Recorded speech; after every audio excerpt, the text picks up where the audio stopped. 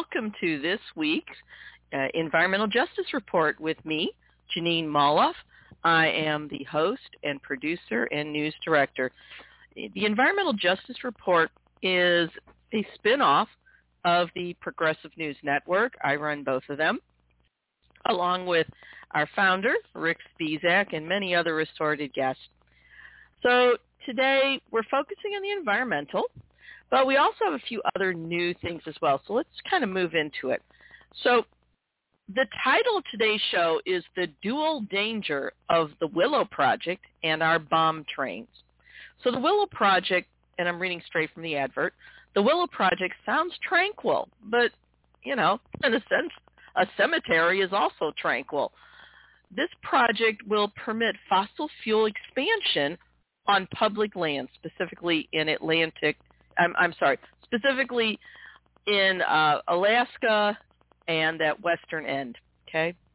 When we consider this fossil fuel expansion in conjunction with the sorry state of our railroads, we have an environmental formula for disaster. Now, that's our first story. Then we have our East Palestine Watch Report. I have to keep reminding myself that in Ohio, they call it East Palestine as opposed to East Palestine. So we're kind of breaking it up. We have our new East Palestine Watch Report. The East Palestine Bomb Train is merely one of far too many what we call bomb trains.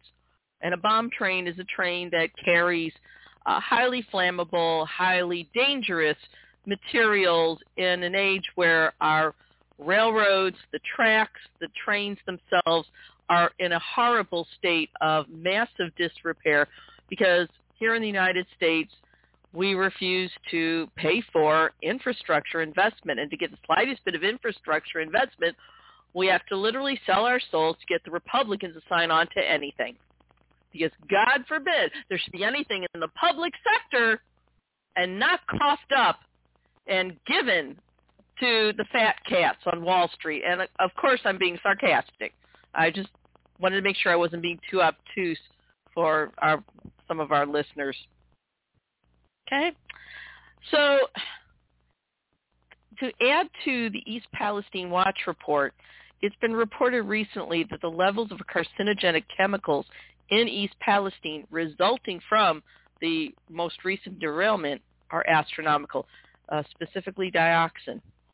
In addition, we have politicians who actively blocked newer safety regulations in return for campaign, in air quotes, contributions, otherwise known as unethical, though technically legal, active influence peddling. Okay? Now, both stories trace back these environmental crimes to corporate greed. So that's our big part there, okay? Then we have, of course, our Jackass of the Week feature, which I usually save to the end of the program, right before final thoughts. And then we have something new, our Deplorables watch list of infamy. And I had to add that because, honestly, what these Republicans and, yes, some corporate Democrats are letting happen is just, it's beyond the pale. I'm disgusted. So let's move on. Take a little drink of tea here. Okay. So let's move on to our first story, the Willow Project. Now, there's a lot of you that don't know much about the Willow Project. We have two sources here. Now, it's really ironic. Senator Elizabeth Warren, who is a noted alleged progressive, what made the talk show rounds, especially on Meet the Press this morning, and she was, hailing the Biden administration's commitment to environmental safety and trying to save this old world of ours. Honestly, if it hadn't been so sad, I would have been laughing my ass off and falling out of the chair because this Willow Project flies in the face of Biden claiming he's our, quote, first climate president. It's just not true, all right? The Willow Project is wanted by ConocoPhillips, which is a major fossil fuel producer. So we're going to go to our first story, and that is from The Guardian. Okay? So the Willow Project In fact, no. We're going to go to the one from the other one first. I'm sorry, folks. If I sound a little tired, it's, what can I say? It's just been a bad asthma week, and I'm a bit sleep deprived today, so I'm going to do my best. So our first story in the Willow Project is actually from the Center for American Progress, and it's aptly titled, a piece written by Jenny Rowland Shea. It's aptly titled, 4 Reasons the Willow Oil Project is Unfit for Approval. Now, this report dates back to this past August. Okay? There was, first of all, the Willow Project is something that ConocoPhillips, which is a major fossil fuel company, wanted, and it's in the Western Arctic and in Alaska. Now, the Willow Project, and don't you just love it when they take these dirty fossil fuel projects and give it such a harmless, pretty little name like the Willow Project? I can imagine the next devastating fossil fuel project will be called what? The Butterfly Project? The Tulip Project? Come on now. But this is the Willow Project. ConocoPhillips is behind it, and it had been approved by the Trump administration in 2020. But it was struck down by the courts in 21. Okay, good.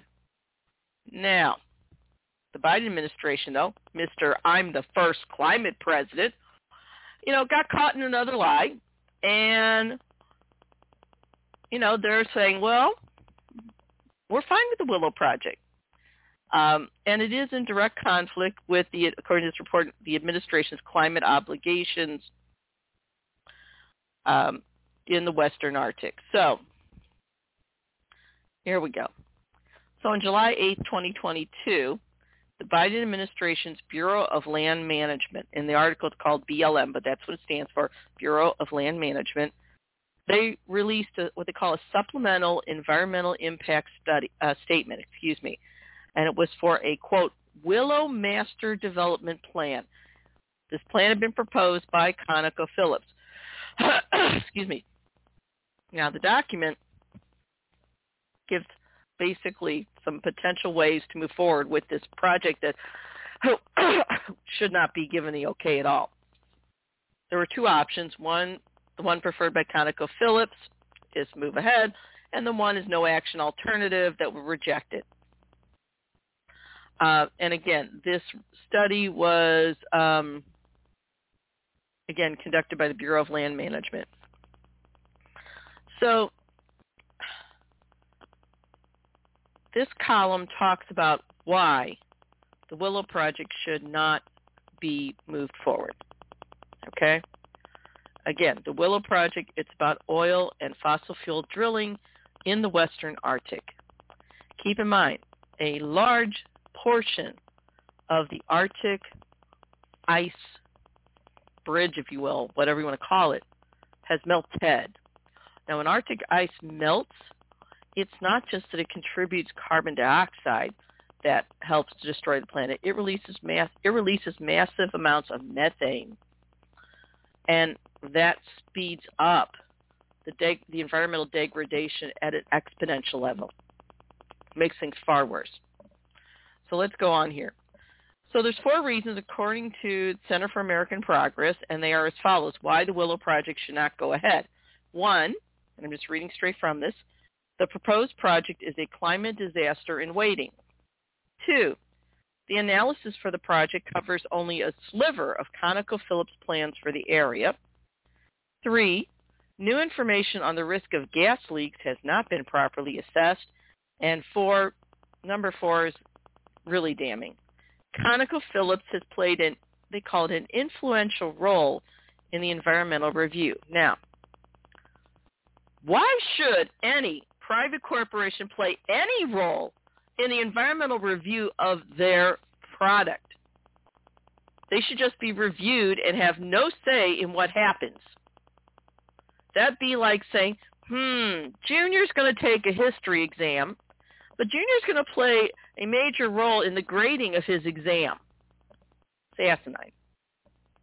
But that just shows you how far influence peddling for both parties has been taken in our country. Keep in mind, influence peddling, you can call it campaign contributions, outright bribery, whatever you want to call it, graft. according to the Citizens United decision, it's technically legal, but it's still highly unethical. And we have massive influence peddling in our nation. And both parties are guilty. So let's look at these 4 reasons why the Willow Project should never be allowed to move forward. Number 1, Willow is a climate disaster in waiting. Now, the Trump-era climate analysis was actually thrown out by the courts in 2021. It was thrown out by the court because it was considered insufficient. Okay? There's new supplemental environmental impact statements that have been released recently, and the updates include estimates that the carbon that would be released if Willow were allowed to go forward, the numbers are far worse than what the Trump administration, said. So they're really damning.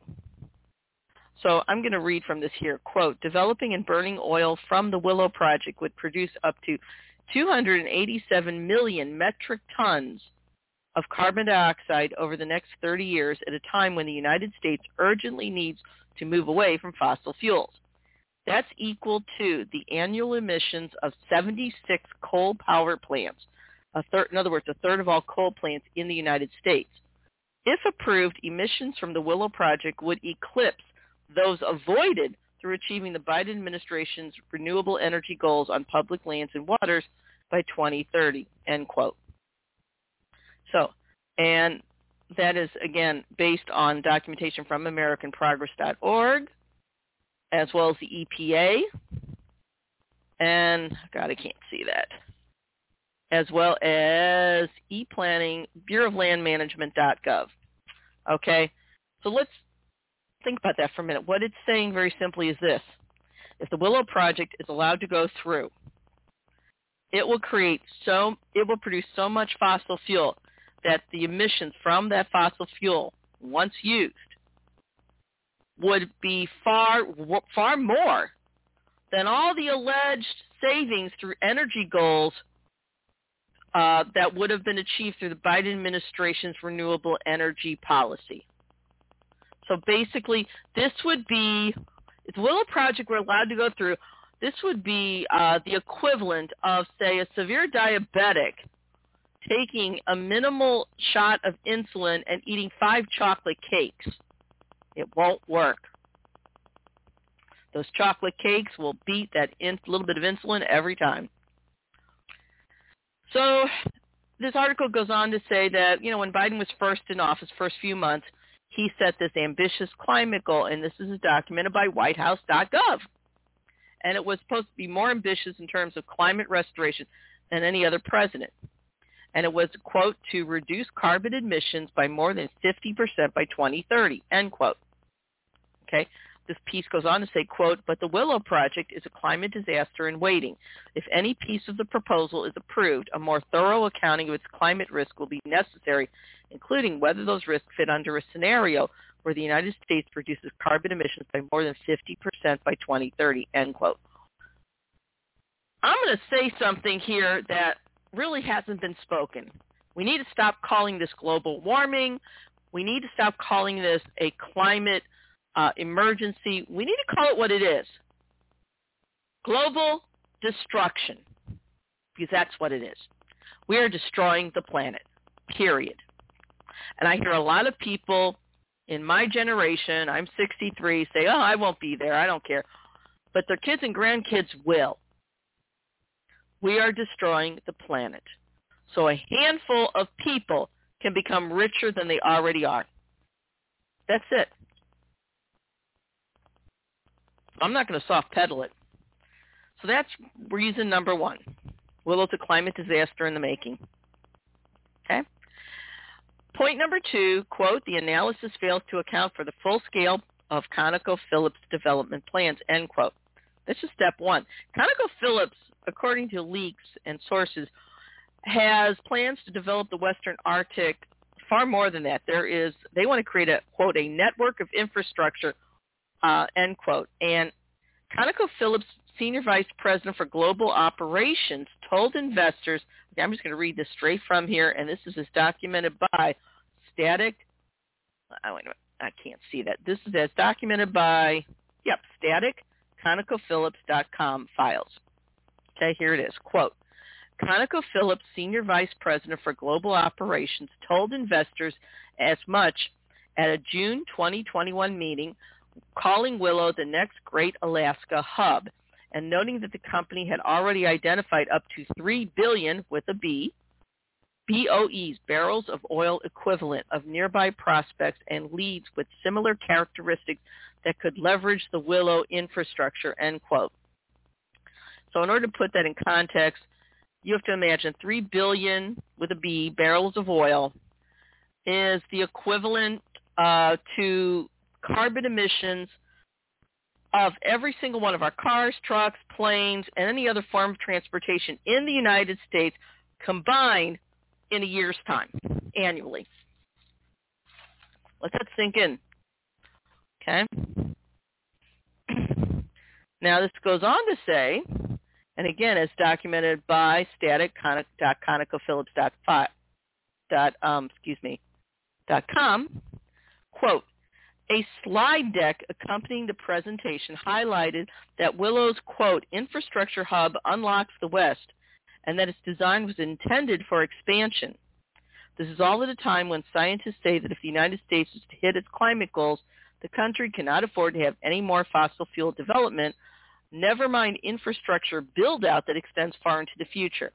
The International Energy Administration has said specifically that there is no need for investment in new fossil fuel supply in our net zero pathway, end quote. And that quote from the International Energy Administration is from www.iea.org reports. Okay? Now, what is the Bureau of Land Administration? What is the Bureau of Land Management, or BLM, for the Biden administration demanded of ConocoPhillips to date? I mean, we know Trump administration just basically wrote them a blank check, but what has Biden done? Well, this sentence is too good. I'm just going to read it. Quote, Bureau of Land Management, or BLM, has so far failed to require ConocoPhillips to disclose the full extent of its plans, and instead has approved each new development in isolation, failing to consider the overall picture and impact, end quote. So the Biden administration's Bureau of Land Management is just turning a blind eye to it. And just going, well, we didn't see that, so we didn't tell them no. It's crazy. Absolutely crazy. This goes on to say, again, straight from the article, quote, over the past decade, ConocoPhillips has developed a string of products. Let me start again. Quote, over the past decade, ConocoPhillips has developed a string of projects in western Alaska, each dependent on the previous one, as the company progressively encroaches toward and into the Tishapuk Lake special area, fragmenting the habitat and contributing to noise, disturbance, and air pollution for the mostly indigenous community. Okay, so I'm going to just go on here.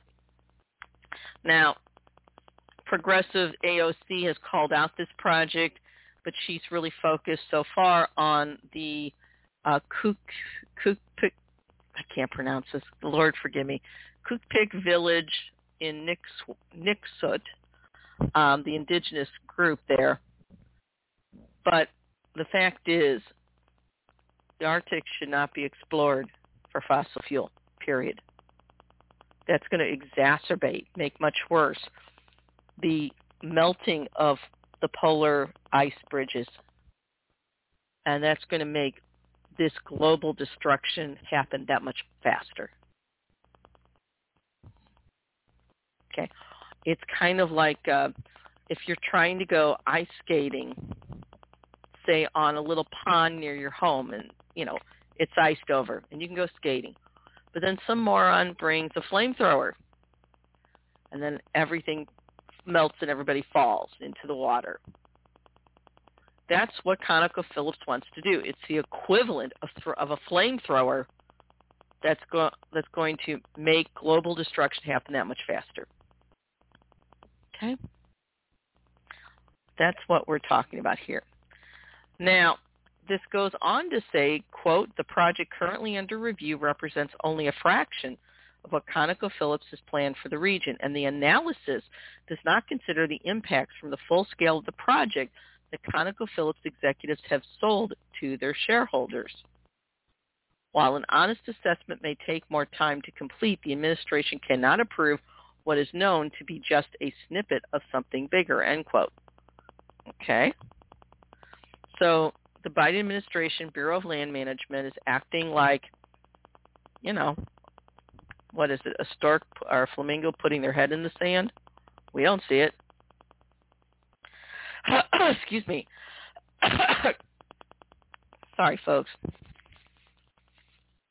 A little more tea here. Hopefully that'll help a little. Point number 3. The Bureau of Land Management must account for the risk of gas leaks. Now, just this past March, there was a methane gas leak at ConocoPhillips' Alpine Field drilling site. Now, that isn't far from the proposed Willow Project. And all the personnel there had to be evacuated, as well as any families from the nearby village, because methane is a very dangerous gas. Now, ConocoPhillips did do an incident report as documented by documentcloud.org with an attachment, and they blamed the leak, quote, on a shallow gas zone that was previously undetected and indicated that thawing permafrost played a role in the severity of the leak. This finding is directly relevant to the Willow Project, given plans to use chillers to freeze the melting permafrost in order to build the infrastructure needed to drill for oil, end quote. The idea that what was previously called permafrost not only is melting, a lot of it is already melted. Permafrost stands for permanent frost, permanent ice, except it's no longer permanent. And we know that the carbon dioxide released by fossil fuel melts it further. But methane melts it at an exponential rate. It's far worse. So the company knew by their own incident report that there was a shallow gas zone from thawing permafrost, and they were going to use chillers. And that is, the chillers documentation came from a report from BusinessInsider.com. I want you to think about that for a minute. They're going to keep the melting permafrost just cold enough so that they can keep pumping oil through for the purpose of basically more profits that will destroy all the permafrost. There's no guesswork here. Okay? Now, this report from Center for American Progress goes on to note that the first Trump-era Willow Project analysis, and that is according to, as documented by eplanning.blm, bureaulandmanagement.gov, public projects. The Trump-era analysis just barely mentioned any potential air quality impacts from a gas blowout. Okay, and they just kind of, in typical Trumpian fashion said, it's no big deal. Okay, it doesn't affect them, right? Now, any comments that on that analysis that related to gas leaks were, again, just set aside by Bureau of Land Management as, quote, very unlikely, end quote, and, quote, no cause for concern, end quote. Now, this goes on to say the most recent 400-plus page draft review, again, straight from Bureau of Land Management, included just 2 paragraphs acknowledging the leak at Alpine, but did not include new analysis or acknowledge the impacts that the event had on the surrounding community, end quote. I'm going to read that again. Quote, the most recent 400-plus page draft review included just 2 paragraphs acknowledging the leak at Alpine, but did not include new analysis or acknowledge the impacts that the event had on the surrounding community, end quote. I want you to think about that for a minute. The Biden administration helped do this 400-page, over 400 pages of a review of this project. And in 400 pages, there were just 2 paltry paragraphs saying, yeah, there was a leak at Alpine, but brought in no new analysis or no mention of the effects such methane leaks would have on the community, on the rate of global destruction itself. My question to the Biden administration, President Biden, how in the hell can he call himself the first climate president without choking on the words? Seriously.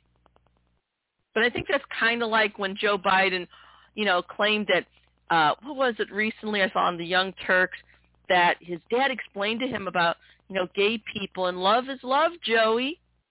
And then he had no problems with, gay marriage, even though in 2006 and then again in 2008, he said, no, he was against gay marriage and, marriage is between a man and a woman, boom. Turns out little Joey's opinions kind of changed based on the politics of the day, which it speaks to not his integrity, but lack thereof of integrity. And Obama's lack of integrity, too. They are just as tolerant as the amount of money they receive in contributions. We really need to look at these people in truthful ways. It's true. Trump and his followers, they're Nazis. Okay, I'm just going to say it. But we also have to call out the corporate Democrat enablers that are too cowardly to stand up to them. They just collectively hand-wring and go, what can we do? They're being mean to us. You could try fighting for a change. You could try representing the majority, because these hardcore Trumpers do not represent the majority. That's for another program. So I digress. Okay, this report goes on to say that the Alaska Oil and Gas Conservation Commission is going through a review of the accident, of the Alpine accident, okay? They haven't published the findings yet, but we need to see what that is. And the review's still pending. And because the review's still pending, Bureau of Land Management for the Biden administration, their supplemental analysis didn't have all the information it needed to consider the risk at Willow. Okay. The report goes on to say, quote, the threats posed by shallow well gas and melting permafrost are cause for a serious reassessment to protect public health. It goes on to say, quote, if BLM, Bureau of Land Management, does anything but reject the proposal, it must have all the information from the investigation to fully address the risk of a similar accident at Willow. And now the final reason why Willow should not go through. Number 4, reading straight from this, quote, ConocoPhillips appears to have been influential in the review of the project, end quote. Don't you love how they call it? It appears to be influential. It's called ConocoPhillips is, for all practical purposes, coming very close to telling the Bureau of Land Management what to put in the report. It's called cheating. So, I'm just going to read straight from this because this is damning enough as is. Quote, ConocoPhillips, which has already brought in nearly $10 billion with a B in profits so far this year, obviously has an interest in the Willow Project going through as quickly and as close to the company's vision as possible. But because of this interest, there are understandably concerns about how closely the company has been involved in development of Bureau of Land Management's environmental analysis. It goes on to say, quote, from day one, ConocoPhillips played an active role in its own project approval and appears to be a fox guarding the henhouse. According to documents received under the Freedom of Information Act, FOIA, ConocoPhillips was directly involved in analyzing the court's decision that overturned the initial environmental review of the project to determine next steps. Along with the SEIS contractor, who ConocoPhillips also picked, the company participated in the development of a supplemental review seemingly intended to narrowly fix the issues found in the court ruling rather than consider the full impact of the proposal. So, translation in my opinion, the lawyers for ConocoPhillips sat down with Bureau of Land Management. They analyzed why the court said, nah, this is not going through.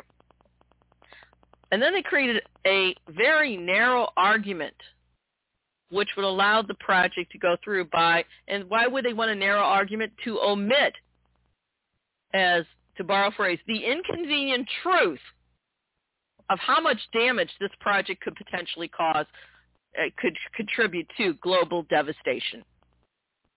That's why. This is another example of corporate attorneys bastardizing their licensure in order to jerry-rig the system. Now, it's true, lawyers have a right to represent their clients, including corporations. No doubt about that.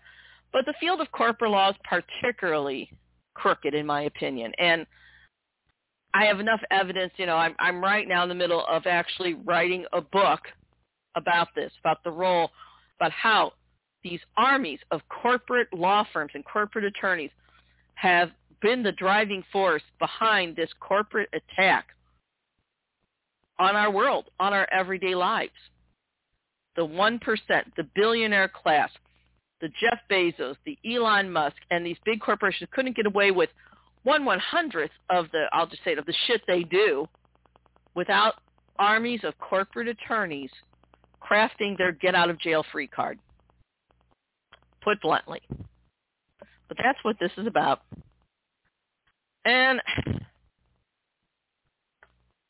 it goes on to say here, quote, a set of notes from a September 1st, 2021 post-judicial ruling meeting between Bureau of Land Management, ConocoPhillips, and the contractor include clear timing preferences for project approval from ConocoPhillips, including the company's goal to have a record of decision, or ROD, by mid-year 2022, end quote. They also indicate, quote, that ConocoPhillips will be prepared to provide support staff to address the development of alternative project designs. And then there's a sentence here which it's strong enough I agree with it. Quote, environmental review of the project must be comprehensive and ensure that ConocoPhillips' heavy hand does not unduly influence the analysis, the timeline, or Bureau of Land Management's ultimate decision on the project. Now, this particular piece was written by Jenny Rowland Shea. It appeared in Center for American Progress. It was also, the author wanted to thank Nicole Gentile, Sally Hardin, Steve Bonatabis, I can't say his name, Layla Hughes, Bridget Sarianos, and Brooke Brisson for contributions. Okay? And it should also note that citations for this section were received from a request under the FOIA, Freedom of Information Act. These documents, which include communications between ConocoPhillips and Bureau of Land Management concerning the Willow Project, are on file with the author. You have to wonder why mainstream media is not talking about this. And they're not. They're talking about the failure of the Silicon Valley Bank. They're talking about Trump's latest infantile tantrum. Things like that, but they're not mentioning this. Folks, we are destroying the planet.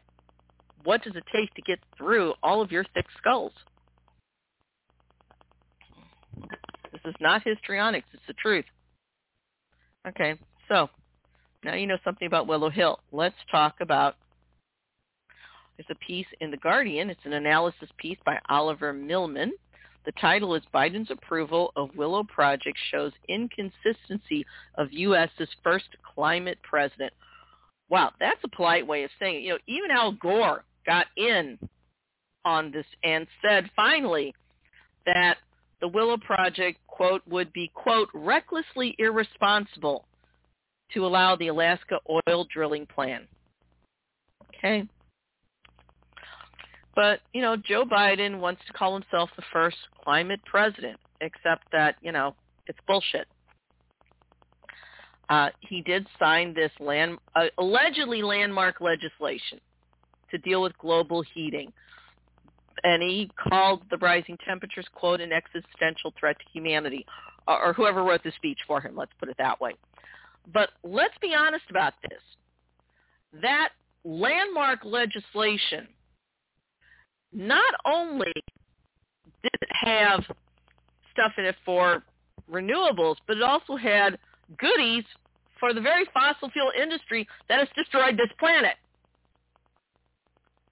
That's not the actions of a climate president. If he were truly a climate president, he would use that bully pulpit and he would say, look, this is the best deal we could get. It's not what I wanted, but, it's better than nothing, I suppose. That being said, however, I'm going to instruct, like if I were president, I would say, I will instruct the Bureau of Land Management and the EPA to, with very heavy hands, crawl up the fossil fuel industry's butthole and make sure they're following all the regs and slap them down the second they look at everybody the wrong way. And he would call out the fossil fuel industry and say, this Willow Project is a horrible idea. We passed this one bill. Help me defeat this. He could use that bully pulpit. And you know what? Being a stutterer isn't really that much of an excuse because I'm a stutterer. You've heard me stutter on air. And I'm not thrilled with it. Some of you listen through all my coughing and hacking in the dead of winter. If I can do it, he can do it. This isn't about anything except another politician that wants to claim the mantle of hero that they do not deserve. And it's ludicrous. The Willow Development Project is a horrible idea. The fact that where they want to drill is right in the middle of our dwindling permafrost is not just asinine, it's just plain damn stupid. All right? Every scientist in the world is saying we have to stop. We just do. We need not just find renewables, we need to conserve. We need to change our ways. And this is not happening. Okay? So what the White House, according to this article, is doing is they're pointing at Russia's invasion of Ukraine and how it's really affected and hurt global energy markets and triggered, a push to build, more ways of getting fuel to everybody. And I get that. But again, during World War II, for instance, there was a shortage of gasoline. Guess what? People weren't allowed to drive everywhere. They had to find other ways. They took public transit. We're in the middle of an emergency here. We are destroying the planet. And fossil fuel is to blame. That's it. Period. There is no guesswork here. When I grew up, and I guess I'm doing a lot of my own talking now. When I grew up, when I was a teenager in the 70s, most households had one car. That was it. And you took turns. And only people that were fairly rich had more than one car. You didn't go to the drive-thru for every little nonsense. Think how lazy we've become. We are too lazy to get out of the goddamn car and walk into a store, walk into a fast food place. We have to go through a drive-thru. We waste more energy. We have urban sprawl, and that's largely due to this desire to segregate instead of building households closer in. We've attacked public transit, again, because the car industry wants to sell as many cars as they possibly can. We have allowed our government to be taken over by corporate pirates. That's it. And it doesn't matter how many little project points they have here. This is outrageous. Al Gore told The Guardian, let's see now, according to this article ran Tuesday. So the Friday before, I believe it was. We don't need to prop up the fossil fuel industry with new multi-year projects that are a recipe for climate chaos. Instead, we must end the expansion of oil, gas, and coal and embrace the abundant climate solutions at our fingertips, end quote. And, that's from The Guardian, and I agree with him. I would also say we need to practice some conservation as well. Do we really need to be having our factories working around the clock to produce more junk that we don't need? Seriously. Do we need to pay more for bottled water that, cost for a small bottle a couple of bucks, but from the tap cost a few pennies? What about the whole idea of disposable diapers? I mean, I know a lot of moms love it, but again, it's a major thing in landfills, and it's asinine. It's called get a washing machine or get a diaper service. Cloth diapers are better for your kid's skin anyway. I mean, think of all the things we package stupidly. When I was a little kid, like in grade school, there was still a milkman that came around, and he brought you milk in glass containers. When you were done, you put the empties out, he'd pick it up, and we could go back to that. It would be another job for somebody. Better yet, if we need jobs, how about have a society where we have enough of a social safety net that we can conserve and people can still live a decent life? So that's the Willow Project. We're going to move on now. Apologize for my voice today. Okay. Let's move on.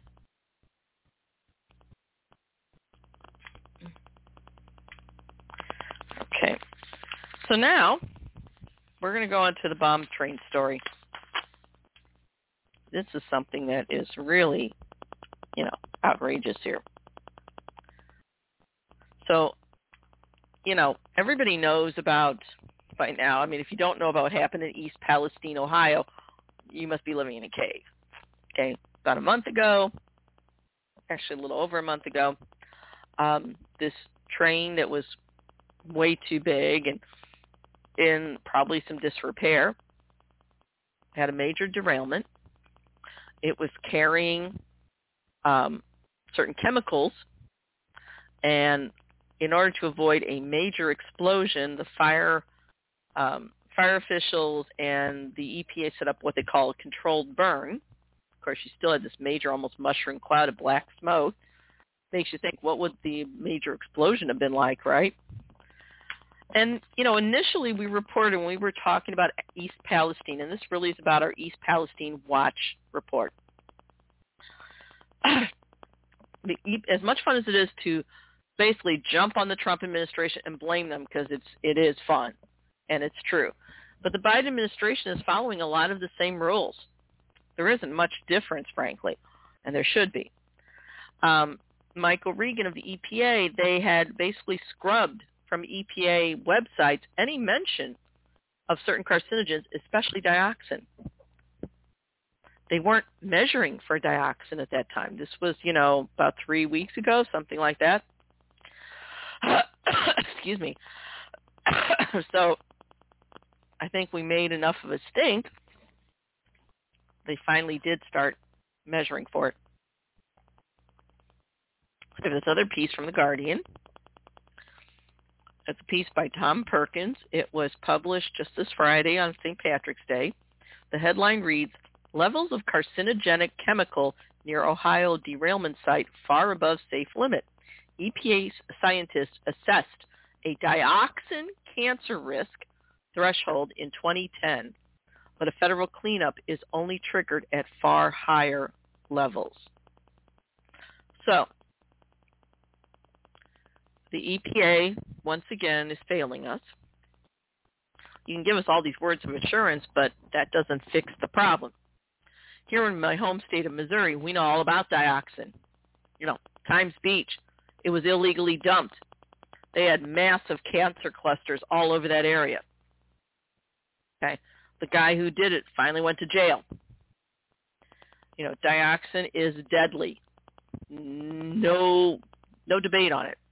So you think, okay, why would EPA not want to assess it at first? And if they did, and finally when they did assess it, why did they scrub the report from their website? And then finally, why is it only then requiring EPA a federal cleanup at much higher levels than, what would be required to say it's a cancer risk? Well, because that would reflect on their corporate masters, put bluntly. It doesn't matter if you're a Democrat or Republican, if you believe that our federal government, our state's governments represent us, well, I have a bridge in Brooklyn I can sell you really cheap, and hot damn, Marjorie Taylor Greene must be a goddamn Rhodes Scholar then, because it's that stupid. It just is. So getting back to this article. I'm sorry, folks. Another sip of tea here. This colder weather is really hard on me. Okay. So there's newly released data, and that is as documented by www.in.gov. And this data shows, quote, I'm just reading from this here. Quote, newly released data shows soil in the Ohio town of East Palestine, scene of a recent catastrophic train crash and chemical spill, contains dioxin levels hundreds of times greater than the exposure threshold above which the Environmental Protection Agency scientists in 2010 found poses cancer risk. And that is on the cancer risk as documented by www.federalregister.gov documents. Draft recommended interim preliminary remediation goals for dioxin in soil at CERCLA and RCRA sites. Think about that for a minute. Hundreds of times more than what should automatically trigger the EPA to say it's a cancer risk. Okay? Now, the article goes on to say, quote, the EPA at the time proposed lowering the cleanup threshold to reflect the science around the highly toxic chemical, but the Obama administration killed the rules and the higher federal action threshold remains in place, end quote. So what that's saying, in 2010, when the EPA found out that, even lower amounts of dioxide pose major cancer risk, and the EPA said, look, we need to lower the requirement, the threshold. In other words, right now, in order to trigger an EPA cleanup, it has the contamination must be at a high level, a much higher level, and we need to lower that so we can clean this stuff up. And the Obama administration said, nope, not going to do it. We're going to protect corporate.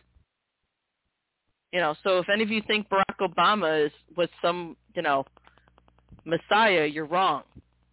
He's just another corporate attorney, nothing more. And so the Obama administration said, nope, we're not going to lower the level that's going to trigger an EPA cleanup of this carcinogen, namely dioxin. We're going to keep the rules we have, which make it harder to get some justice for the people who have been dumped on. Okay. So the article goes on to say, quote, though the dioxin levels in East Palestine are below the federal action threshold, and an EPA administrator last week told Congress that levels were very low, that's a lie. Chemical experts, including former EPA officials who reviewed the data for The Guardian, called them, quote, concerning. It goes on to say, quote, the levels found in 2 soil samples are also up to 14 times higher than dioxin soil limits in some states, and the numbers point to wider contamination, said Linda Birnbaum, a former head of the U.S. National Toxicology Program and EPA scientist. Birnbaum said, quote, the levels are not screaming high, but we have confirmed that dioxins are in East Palestine soil. The EPA must test the soil in the area more broadly. So the article goes on to explain, end quotes. The article goes on to explain that, yeah, this data probably confirms the fears of a lot of people in East Palestine that the very controlled burn of vinyl chloride after the wreck is what actually created the dioxin and then dispersed it throughout. Okay, think about that for a second. I saw them do that controlled burn. I thought, how effing stupid are they? They said they had to do the controlled burn in order to avoid a major explosion. Maybe. I think that we need to look at that controlled burn and see, what's there another way of dealing with this? Okay? But this data is basically is saying that the controlled burn of the vinyl chloride is what actually caused the dioxin, which is a known carcinogen. Okay? This is outrageous. All right? I don't care if you're a liberal or a conservative. This makes no difference. This is outrageous, okay? And the fact that, President Biden didn't come down there, the fact that Pete Buttigieg, the head of the Department of Transportation, has done nothing, this is outrageous. In Congress, you watch these Democrats, question the CEO of Norfolk Southern and say, will you please clean up? They're begging him to do what he's supposed to do. Shouldn't be begging him. People, the Republicans scream they don't want regulation, and yes, some corporate Democrats as well.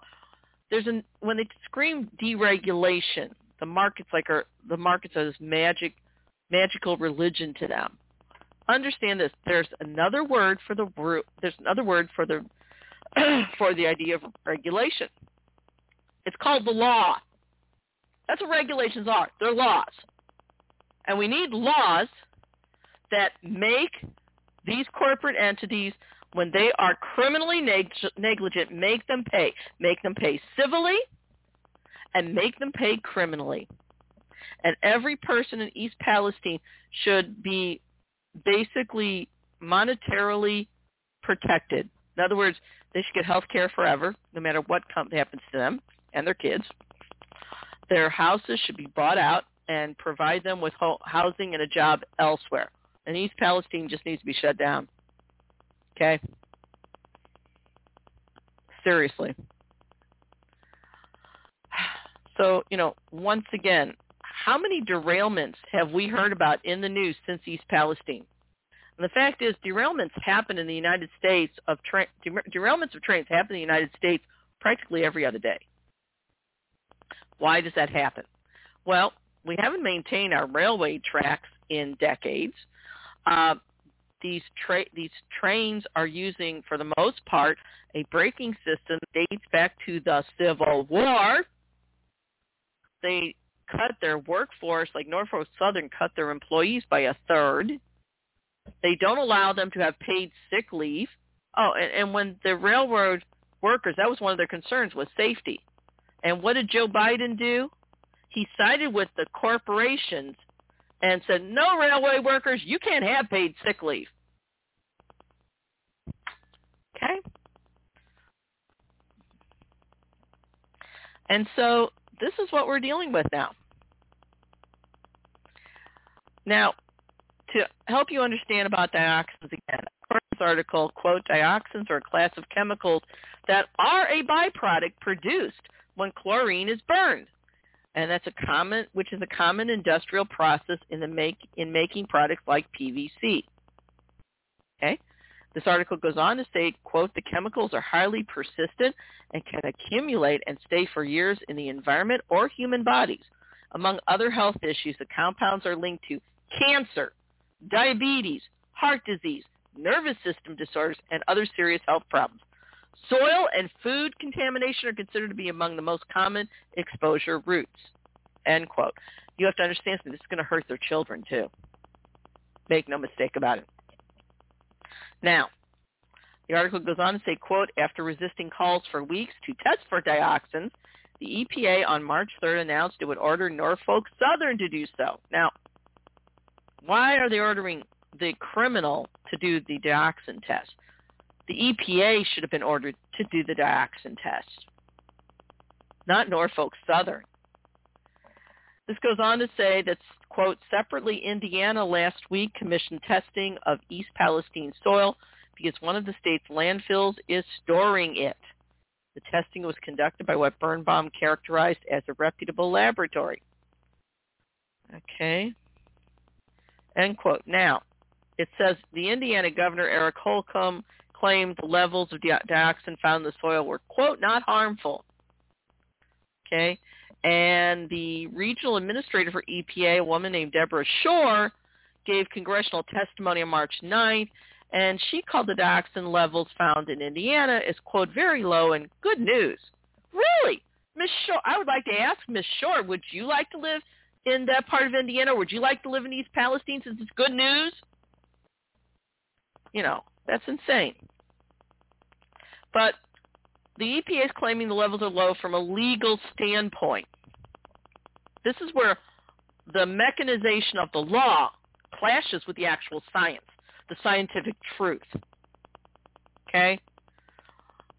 For the law to say, well, the threshold is low, we're okay. But we're not okay. The science says they're not safe. The science is saying that this is a proven carcinogen. Period.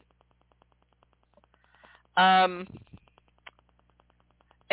based on EPA's own science, they're saying that dioxin is not safe. And dioxin experts spoke to The Guardian, and they basically said that Deborah Shore, EPA Administrator Deborah Shore, her assessment was not accurate, neither was Governor Holcomb. Now, going on, the article says, quote, regulators established the toxicity of dioxins in a soil sample by calculating the toxicity equivalence of all dioxins in the soil compared with the most toxic dioxin compound called 2378-TCDD. East Palestine soil shows levels of 2378 TCDD toxicity equivalence of 700 parts per trillion. The level at which the EPA will initiate cleanup in residential areas is 1,000 parts per trillion. Okay. Keep in mind, that's a high threshold that was kept there by the Obama administration. Wonder if he'd like living there. But I think that, you know, he's too busy making movies. You know, I don't care if he's making movies. I do care, though, that I don't think, you know, the teacher in me says, I don't care. I wouldn't care if it was Moses himself. I've said this before. You know, I do the, you said this, you did this, the documentation shows this, explain yourself. And, you know, even if it's somebody that you think is basically a good person and they do a bad thing, that does not negate the fact that they did a bad thing. It just doesn't. So, you know, but they go on to say, this article, cleanup triggers for dioxin are much lower in other states. In Michigan, the cleanup trigger is 90 parts per trillion, and in California, it's 50 parts per trillion. So why are the people in Ohio having to wait till it hits 1,000? Okay, do they get a special prize? I'd like to ask President Obama that. Is that what it is? Is that why you kept that unreasonably high threshold for EPA cleanup of a proven carcinogen such as dioxin? Did they get a prize, President Obama? I'd like to know. So those of you that think I only pick on Republicans, not true. So it goes on to say how EPA scientists in 2010 they assigned the cancer risk threshold for dioxins that are present in residential areas in the soil at 3.7 part per trillion. And the agency recommended lowering the cleanup trigger to 72 part per trillion. Now, I want you to consider what they're doing here. They're playing Russian roulette with the health and the lives of the people of East Palestine and neighboring communities. Okay? Think about it. EPA scientists documented in 2010 what they considered the cancer risk threshold for dioxins that are found in residential soil, and it's as low as 3.7 part per trillion. So what did the EPA in 2010 during the Obama administration do? They said we should lower the cleanup trigger to 72 part per trillion, which is a whole lot more than 3.7. And look at what the federal cleanup standards are, 1,000 parts per trillion in Ohio. Okay. If the cancer risk threshold for dioxins in residential soil is at 3.7 part per trillion, then what triggers a EPA cleanup should be 3.7 part per trillion. That's it. Anything else is unacceptable. You know, do you honestly think that if you were in a gated community, you know, like where Donald Trump or Barack Obama or Hillary and Bill Clinton or Nancy Pelosi or you know, Mitch McConnell, all these people where they live, do you think that it's going to be that risky for them? No. See, this is where the law has totally disregarded the truth of the science. That's it. Okay? So they have a quote here from Stephen Lester, who is a toxicologist. He is a toxicologist and there's a specialist in, you know, reviewing these type of poisons. Because that, when you're saying that something is toxic, you're saying it's poisonous. That's what it is. And Stephen Lester has researched dioxins specifically for 40 years. And he's also the science director for the Center for Health, Environment, and Justice. And according to Stephen Lester, he said, quote, when you run the numbers and do your best state-of-the-art risk calculations, that's the number you get for the cancer risk. That's why dioxins are described as one of the most toxic chemicals ever created, end quote. Again, if the number, the measurement for cancer risk caused by dioxin is 3.7 part per trillion, then the number that should immediately trigger a federal cleanup and criminal prosecution of the dumper should be 3.7 parts per trillion and nothing else. Stephen Lester went on to say, quote, the rules were ultimately killed for political reasons. Okay? End quote. The article went on to say that exposure to this level of dioxin is probably widespread in the United States, and the fallout created by trying to make the change would be difficult. But Lester went on to say, quote, instead of making adjustments for the high risk of these chemicals, they dropped it. They just walked away from it. And that's the crazy part of this story. End quote. So now, legally, the EPA can take that 1,000 parts per trillion and say it's safe, even though cancer risk for the same chemical, dioxin, is present and severe at 3.7 parts per trillion. That should make your blood boil. Okay? Now, the Guardian did send some specific questions of the EPA, and the EPA did not respond. They did send, however, a statement where the agency just kind of reaffirmed their own judgment. And a spokesperson from the EPA wrote, quote, the available data, analyzed and validated by an independent laboratory, shows the waste from East Palestine that went to Indiana does not contain harmful levels of dioxins, end quote. Oh, my God, this is such bullshit. I'm sorry. I can't even deal with this anymore. I'm serious. This is what corporate rule does. We are all just beasts of burden to be used and disposed of, cannon fodder, whatever you want to call it. That's it.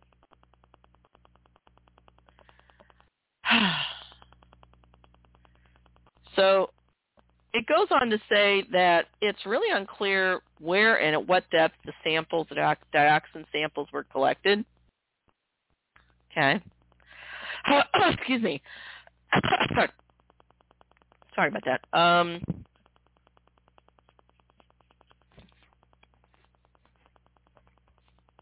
So that has implication for potential risk too. I mean, what if it's at the surface level and then it's seeped in and saturated down deep. And then you decide to plant some tomatoes. Your tomatoes come up, and they look beautiful. And then 10 years from now or less, you come down with cancer, even though maybe there's no family history of cancer, from eating those tomatoes, most likely. Again, I'm not saying for sure, but it's strong suspicion. I mean, why do you think that the medical profession makes a big deal about saying that cancer is triggered by some sort of genetic failing in the person? If you look at actual genetics, cancer is a mutagenic response to something that normally would not be seen in nature. Okay? So for cancer to happen, there had to have been an environmental trigger. To say, well, you have a gene that predisposes you to certain forms of cancer, that may be true, but that just because you have a gene doesn't mean that gene is actively expressed. It could be, something that just remains dormant, not expressed until it's triggered by some sort of environmental event. We need to tell the truth about this. Okay. All right, so, Birnbaum, the one scientist said that, for instance, if the results revealed a wide range of dioxins, that also suggests the chemicals that dioxin was actually created in the vinyl chloride burn. Even though dioxins are present throughout the environment, but they're usually at very low levels, even in industrial areas like East Palestine, the background profiles of the dioxin, quote, are usually limited to fewer types of dioxin. Okay. Now, they mentioned something about Missouri here. It says, quote, in 1980, the EPA forced the evacuation of Times Beach, Missouri, like I said, when dioxin levels exceeding 1,000 parts per trillion were found in the soil after the chemicals were sprayed on the town's roads to prevent the spread of dust, end quote. I'm not kidding. It was that stupid.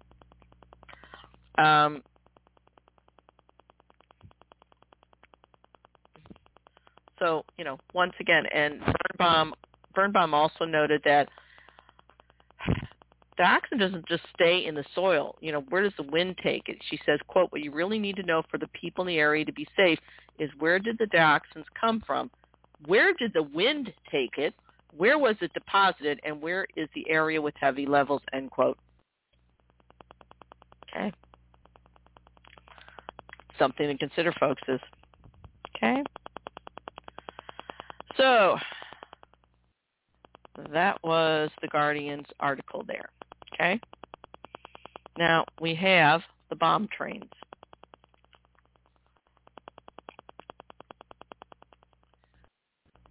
Give me a second here. And this is from the American Prospect, okay? And it's a piece written by Luke Goldstein. It was published March 7th. And the headline is, quote, after East Palestine Bomb Trains, question mark. Okay, no, don't lock me out of here. It goes on to say, quote, a proposed merger between Canadian Pacific and Kansas City Southern would facilitate shipments of tar sands oil from Canada to the Gulf of Mexico. Okay, tar sands oil. This is some of the most toxic coal out there. It's not oil. It's bituminous coal. And it pollutes the worst. So apparently the train derailment from East Palestine triggered this, attention to these trains carrying this, okay? People were starting to worry about, what they call, quote, runaway bomb trains, those carrying tar sands oil. And, there's been lawmakers are talking to this pending rail merger, between these two railway companies. Now, last week, alleged progressive Elizabeth Warren, she sent a letter to Surface Transportation Board Chair Martin Oberman, and she was urging him to block this deal between Kansas City Southern and Canadian Pacific. It's a $27 billion deal, $billion-dollar deal, billion with a B. And her letter, she's arguing the concentration in the railroad industry has given, quote, the dominant carriers greater market power to throttle shippers and jack up fees. She goes on to say, according to this article, quote, it also makes the case that the deal will invigorate the very conditions that caused the East Palestine disaster by undercutting labor staffing and decreasing service quality. Canadian Pacific in particular has been routinely cited by transportation authorities for safety violations related to its outdated braking system, which has led to fatal crashes, end quote. Okay, we're still coming back to this lack of safety at all. Okay, that's what we're dealing with here. Excuse me.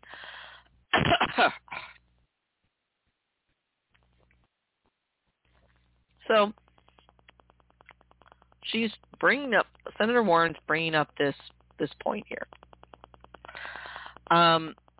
Furthermore, according to this article, Democratic Senator Dick Durbin from Illinois, Amy Klobuchar from Minnesota, and Democratic Representative Katie Porter, who's running for the U.S. Senate in California, with a bunch of local lawmakers, quote, have spoken out against the merger because of the impact on their states. Okay. The deal has received an unprecedented amount of opposition from interest groups across the board, from environmentalists to unions and even local firefighter groups, end quote.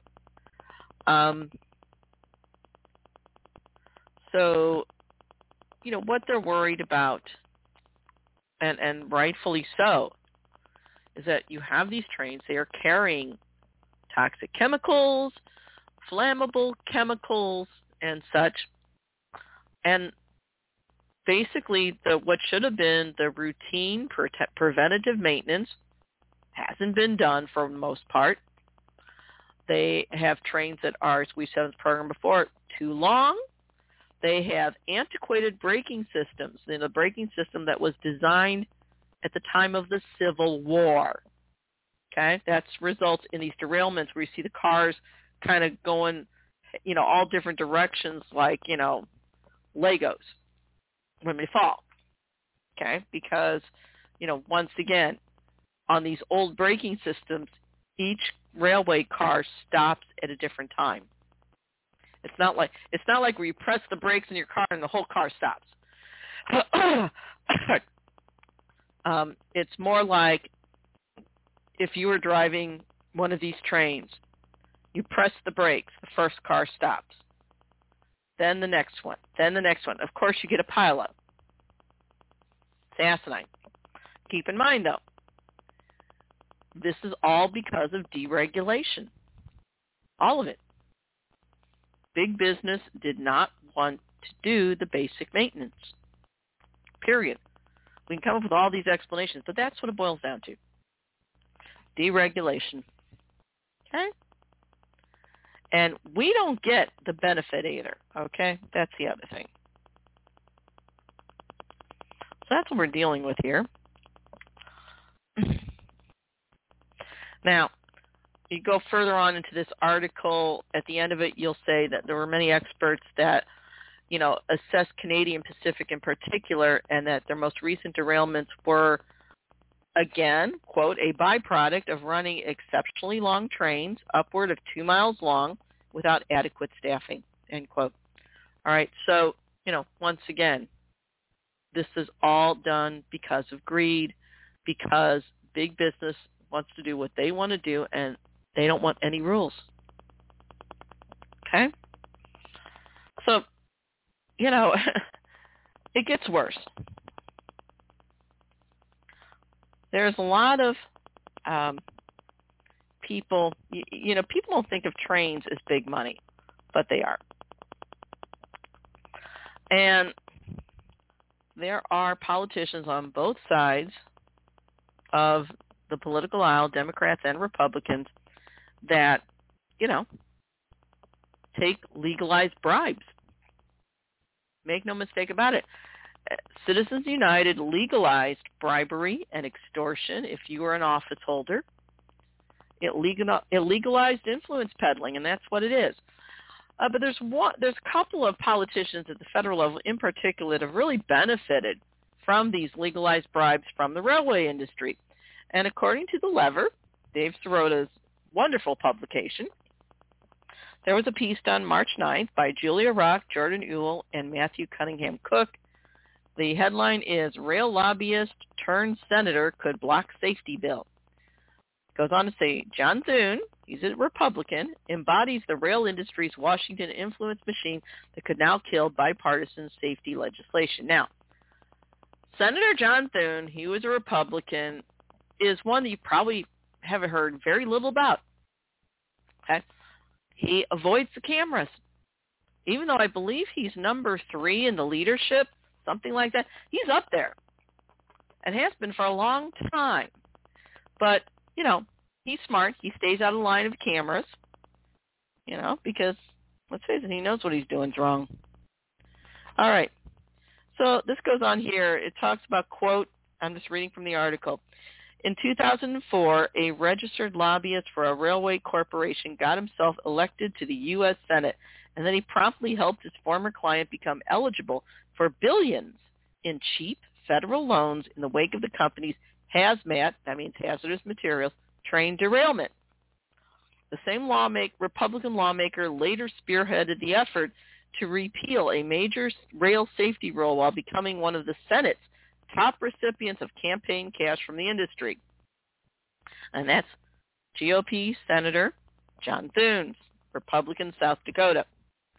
Now he's going to bat for the industry again. He's become an obstacle to new railway safety initiatives. He is the second highest ranking Republican in the U.S. Senate. But most of you have never heard his name. Isn't that outrageous? And in the wake of the East Palestine disaster, he's been critical of any bipartisan work to, you know, fix the situation. Okay? Thune is quoted as telling The Hill, which was echoing earlier comments on CNN, quote, we'll take a look at what's being proposed, but an immediate quick response heavy on regulation needs to be thoughtful and targeted. And he goes on to say that lawmakers should wait to, quote, get the facts and then figure out what, if anything, needs to be changed. What, if anything, needs to be changed? Really? Excuse me.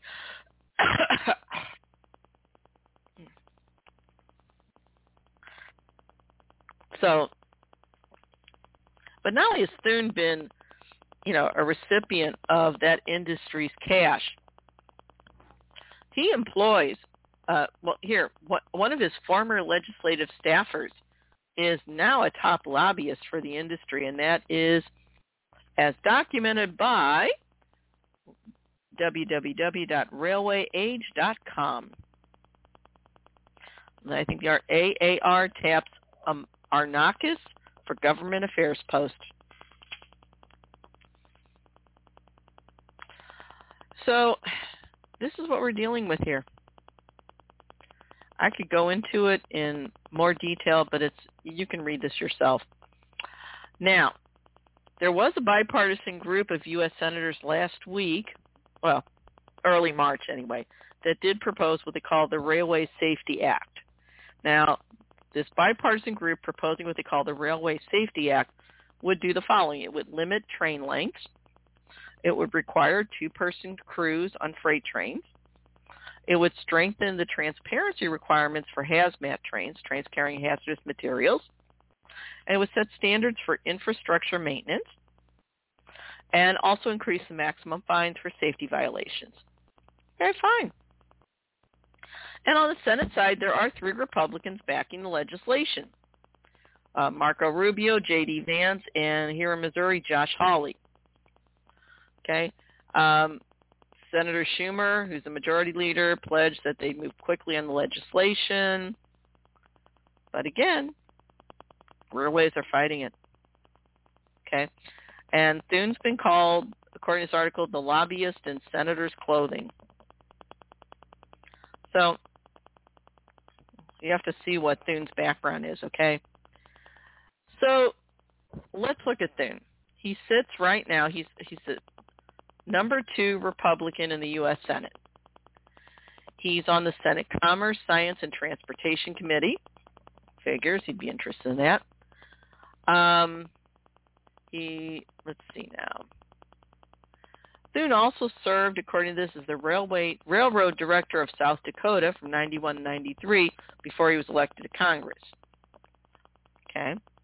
He retired in 2003 after a failed Senate run and became a lobbyist for the Dakota, Minnesota, and Eastern Railroad. Okay. This is the same railroad he had previously regulated as a state official. Wow. Hello, Fox. Meet Hen House. Bon appetit. He kept lobbying for the company. The company is, according to this article, quote, now a subsidiary, guess what, of the Canadian Pacific Railway. And that was during his Senate campaign in 2004. Okay, so, wow. Thune helped the company get a $230 million loan from the Federal Railroad Administration. Okay, according to NewYorkTimes.com, and that was in looks like 2005. When he joined the Senate in 2005, he attempted to help the company get a $2.3 billion federal loan when it wanted to expand coal freight operations. Okay. He had convinced colleagues to expand the loan pool for railroads from, I'm reading from this quote, from $3.5 billion to $35 billion, and increase the pool for small railroads from $1 billion to $7 billion, making his former client far more likely to win its loan. And this is a quote from his office. Quote, the Thune provision allows the Dakota, Minnesota, and Eastern Railroad and the Iowa, Chicago, and Eastern Railroad to apply for a loan package totaling $2.5 billion to rebuild or rehabilitate over 1,300 miles of rail, the majority of which would be spent in South Dakota. And that was, end quote. And that was from a press release from his office after the bill passed. Quote, and then he said, quote, he went on to say, quote, if approved, the loan would finance South Dakota's largest railroad infrastructure program. That was after the bill passed. Okay. There was, according to documentation obtained from the New York Times, quote, a fellow senator called Thune's loan pool expansion, quote, the most despicable special interest deal I've seen in all my 30 years in government, end quote. We don't know who said that, though. Now, Thune's former client was rejected for the loan. There was some scrutiny of Thune's lobbying background. It should be noted Thune is the third largest recipient of cash from the railroad industry in the Senate. Okay. The highest ranking Republican in the Senate, Mitch McConnell, hasn't said whether he'll back the legislation. Keep in mind his wife, Elaine Chao, was the transportation secretary during Trump. And, where numerous rail safety rules were repealed. That's according to AP News. It turns out, even though Senator Thune is the third largest recipient of railroad bribes, the top recipient of railroad industry campaign cash in Congress, according to OpenSecrets.org, is Missouri's own Representative Sam Graves, Republican, Missouri. He's the House Transportation and Infrastructure Committee chairman. So, let's be honest here. We don't have a chance. We are dealing with crooks. Bribery, influence peddling may be technically legal since Citizens United. It's still unethical. It's still influence peddling. It's still dirty. No matter what you say. Okay? Excuse me. Sorry about this today, guys.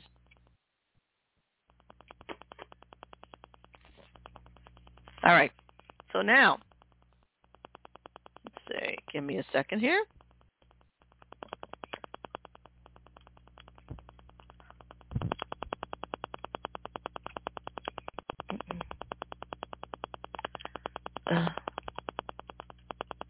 Give me a minute. I'm trying to pull up this article. We're going on now to our new feature. This is our deplorable watch list of infamy. Okay. Okay. Let's see now. Trying to get it here. Okay, so we'll use this piece from Truth Out. All right. So let me get the music. This is, it really should say hypocrisy too. So, but let me get this ready. Okay. Again, a new feature on, okay, where'd it go? A new feature on both Progressive News Network and the Environmental Justice Report. This is our deplorable watch list of infamy. These are the bad guys. Here we go. Got to get our sound effect here.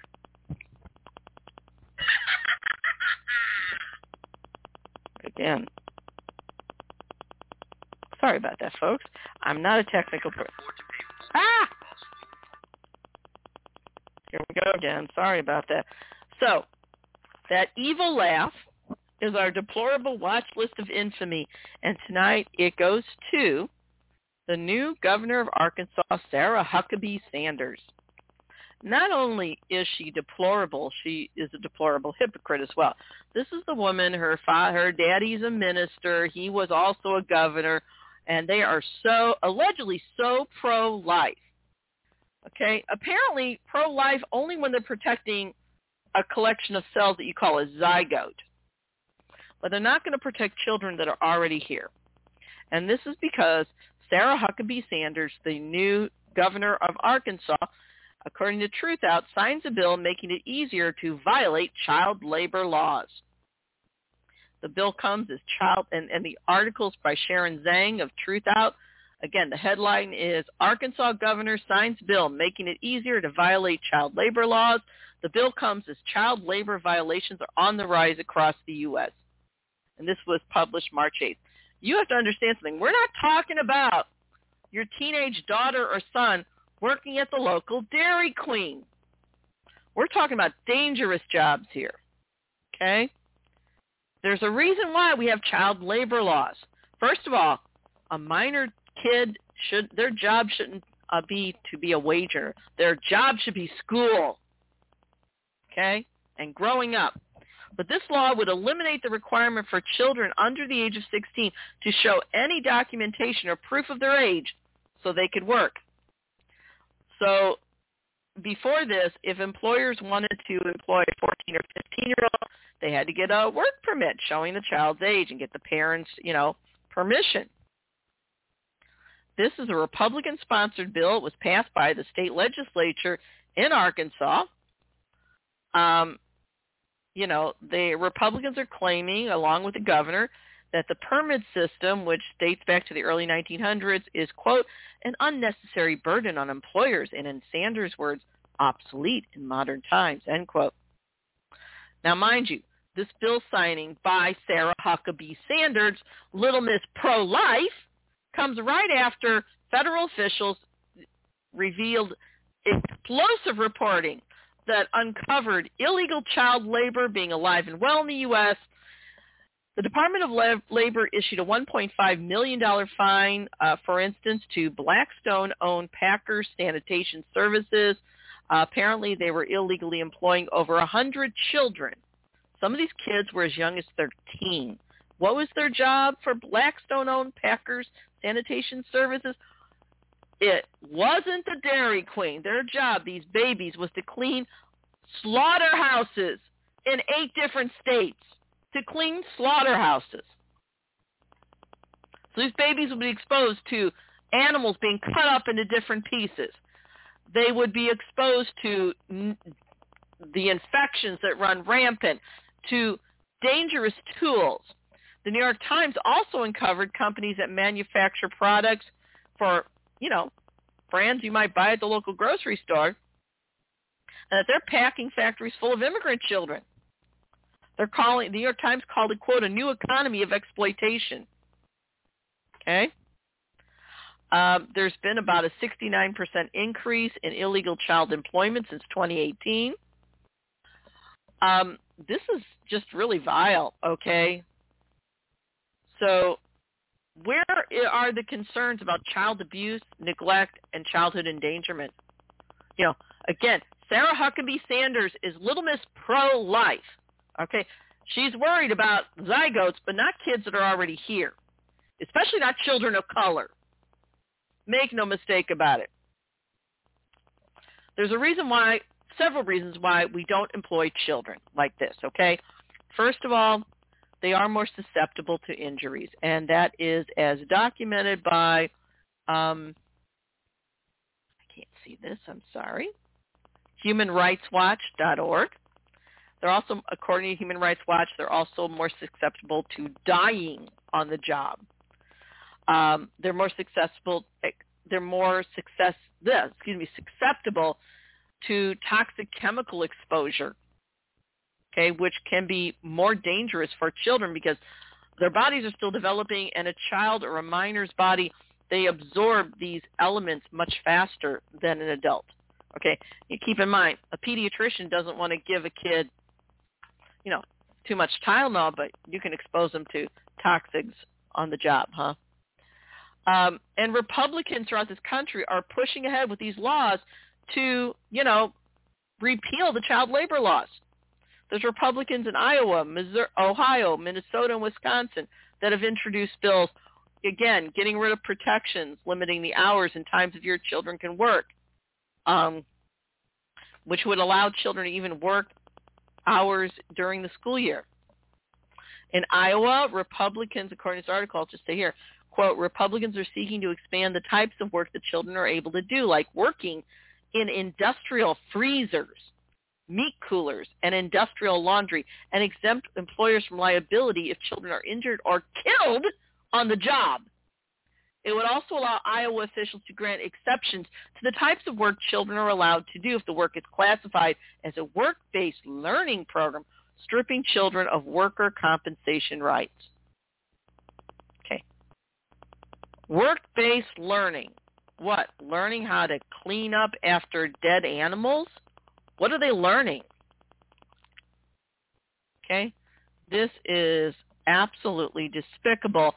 And again, Sarah Huckabee Sanders, she has positioned herself as Little Miss Church Lady, okay, constantly defending the rights of a zygote, but not children are already here. And so for that reason, Governor Sarah Huckabee Sanders is the first recipient of our deplorable watch list of infamy.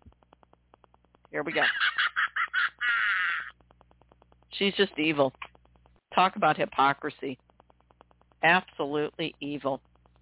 Okay, so now we're getting ready for our Jackass of the Week award. Give me a second, folks. Okay. Excuse me. Hopefully my voice will hold out. Comes and goes. Little tea. Okay.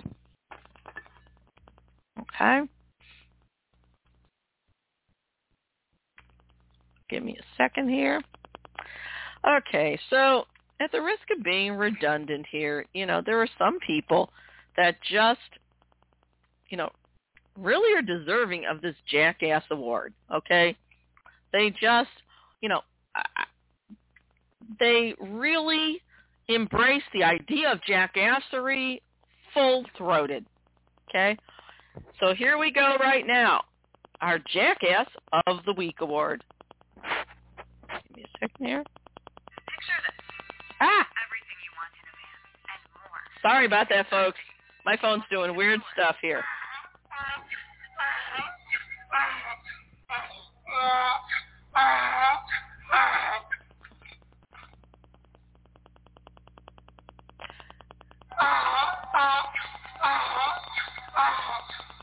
Okay, welcome to our Jackass of the Week award. And once again, for levels of jackassery that go above and beyond the call of duty, for levels of jackassery that prove that, yes, to borrow a phrase from, yes, Virginia, there is a Santa Claus, to borrow a phrase, yes, Virginia, this level of jackassery does prove that shit indeed does float.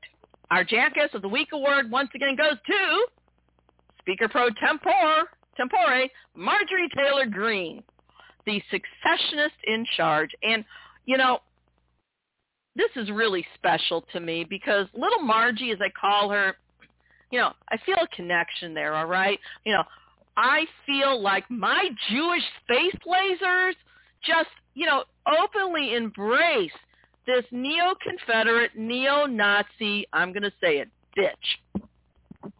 So, you know, once again, bravo, Marjorie Taylor Greene, for embracing jackassery to the fullest extent. In fact, she was the topic of my latest article that you can find both in, but first in BuzzFlash as an original and then also in Nation of Change. The title is Marjorie Taylor Greene Advocates for Succession Again, so Speaker McCarthy makes her Speaker pro tempore. Marjorie Taylor Greene and her calls for a national divorce is a call for illegal succession. And it is, you know? And I'm just going to read a little bit from it, not the whole thing. Marjorie Taylor Greene is many things: brash, ignorant, loud, and one of Donald Trump's biggest fans. She's a top fundraiser for the GOP and is convinced Jewish space lasers caused the California wildfires. Little Margie, as I like to call her, dismisses cold hard facts in favor of her preferred bigotries. She hates drag queens and cradles an AR-15 like a baby. She's also a successionist. And I just go on here, and I'm going to skip ahead. I'm not reading the whole thing. I also say, quote, now Greene pushing racist and anti-Semitic tropes wouldn't warrant her. Well, here, I'm just going to go on here. She's appeared on multiple talk shows explaining how we would become a cluster of nation states where those who vote Democrat should lose their voting rights for 5 years if they happen to have the misfortune to live in a red state. Little Margie is pushing the stated goals of many neo-Confederate groups. I'm skipping ahead. I'm reading bits and pieces. Now, Greene pushing racist and anti-Semitic tropes wouldn't warrant her removal from office. Pushing homophobic and transphobic lies wouldn't either. All that is protected speech under the First Amendment. The succession thing does. Okay? And that's what it is. Okay, she's pushing succession. She doesn't understand. Well, maybe she does understand what she's saying. I don't know. But she embraces jackassery. And at the end of this article where I describe all the bad things she's done in terms of her need for succession, I make two quotations that really, sum up the strategy employed by Marjorie Taylor Greene. Now, first of all, it was Lyndon Johnson who explained, the psychology of racist bigots like Marjorie Taylor Greene. And Lyndon Johnson said the following, quote, if you can convince the lowest white man he's better than the best colored man, he won't notice you're picking his pocket. Hell, give him somebody to look down on and he'll empty his pockets for you, end quote. And the thing that sums up the jackassery of Marjorie Taylor Greene is the end of this article. And I urge you to read the whole thing. Here it is. Quote, put bluntly, Marjorie Taylor Greene is merely the latest obscene incarnation of that strategy. She is, as Shakespeare once said, a device used to tell a, quote, tale told by an idiot full of sound and fury, signifying nothing, end quote. That's from Macbeth Act 5, Scene 5. So for all these things, Marjorie Taylor Greene is our jackass of the week once again. Bray on, little Margie, bray on. Yes, shit does float. Okay. Alrighty, I couldn't resist. I do encourage you to actually read the article. Also look at, we're going to be doing, I want to prove that progressives also have a sense of humor, because we do. And so we're going to be doing, I think, a little snippet, little comedy thing coming soon. And we're going to be, it's going to be centered around little Margie, as I call her. I never thought I'd find somebody as full of jackassery as her, but it did. So, stay tuned. So when we're talking about, final thoughts here, this country used to stand least for a few things. And the rise of Trump didn't happen overnight. The racism, the misogyny, the homophobia, transphobia, the anti-intellectualism, all of this, it did not happen overnight. It's been an organized plan. And a lot of it is coming from white Christian nationalists. There's plenty of evidence to point to that. They want to roll the clock back, not to the 1950s. Hell, they want to roll it back to the 1650s. And we can't allow them to do that. We just can't. And it's hard. I mean, where I draw the line, people say, well, we have to be civil. We have to, we can agree to disagree, that kind of thing. And, on minor things, I can agree with that. But the second the opposition goes the bigotry route, I'm done with them. That's it. I'm not going to agree to disagree. I'm not going to be civil I'm not going to give civility to a bigot. I'm just not. Because it really speaks to the true idea of justice, which is fundamental fairness, that we all should have equal rights before the law and absolutely no privilege. It's that simple. It's the fairness thing, stupid. And that's what this show is really about. That's why we take the time to expose these injustices. It's the fairness thing. It's the justice that is lacking. And, those of us in the minority community, we're at a particular disadvantage because the corporate Democrats, they're not going to fight for us. They're cowards. Okay? They're just not. You have to kind of get rid of that illusion and understand we have to stand strong, all of us together. That's what these bigots are absolutely paranoid about. That is what this whole, this replacement theory comes from. These people are projecting their own bigotries, their own evil against us. They're terrified. They're paranoid that we're going to do to them what they've done to us. We're not. We just want justice. But this is this infantile psychology, and it's almost like an infantile mass psychosis. It's always been there, all right? And what we have to realize is when there's, more traditional, what I call white liberals, these are the people that are progressive or liberal on social issues that cost no money, but not on fiscal issues. They're more like Republicans. Well, the fact is this. Fiscal or economic issues are social issues. A lack of health care for everybody, no matter what they can or cannot afford, is a social issue. The lack of a living wage is a social issue. It just is. And these white liberals that get uncomfortable, they're afraid of Trump because Trump went after them too. Where was their fear when the black community has been constantly attacked? Where was their fear when the immigrant community was attacked? Where was their fear when feminists were attacked, the LGBTQ community? Where's their fear when our teachers are being attacked? We have book burnings, and teachers are being told they can't teach the truth about American history. Newsflash. You can call it CRT, critical race theory, whatever. The fact very simply is this. Those who say racism isn't systemic in this country are full of crap. Slavery was embedded into the law of the land before the 13th Amendment. Ergo, it was in our legal system, therefore, yes, systemic.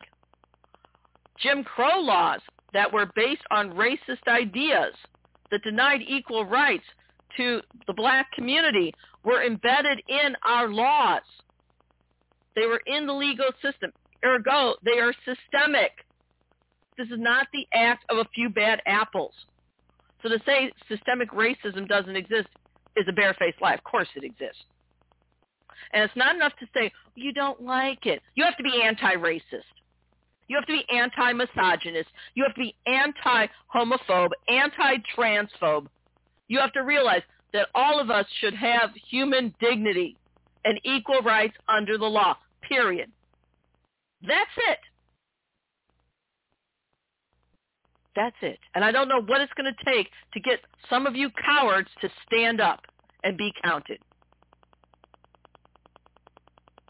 We have to defend our brothers and sisters of color from these, not just race, call them what they are, from these Nazis. We have to defend Jews and Muslims and Sikhs from these Nazis. We have to defend feminists from these Nazis. We have to defend the LGBTQ community from these Nazis. We have to defend our teachers from these Nazis. And if you don't feel the same way and you know me, then forget you ever knew me. It's that simple. If you're too cowardly to do the right thing and you actually know me personally, forget you ever knew me. Because I don't want anything to do with y'all. That simple. That's what the show stands for. There are some that call me radical. If radical means that standing for true justice, then I will wear the moniker of radical proudly.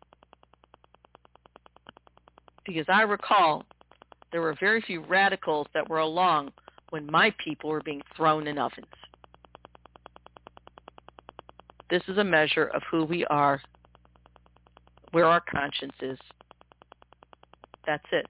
That's what these shows, Progressive News Network and the Environmental Justice Report, that's what we're about. So with that, I say good night and God bless us.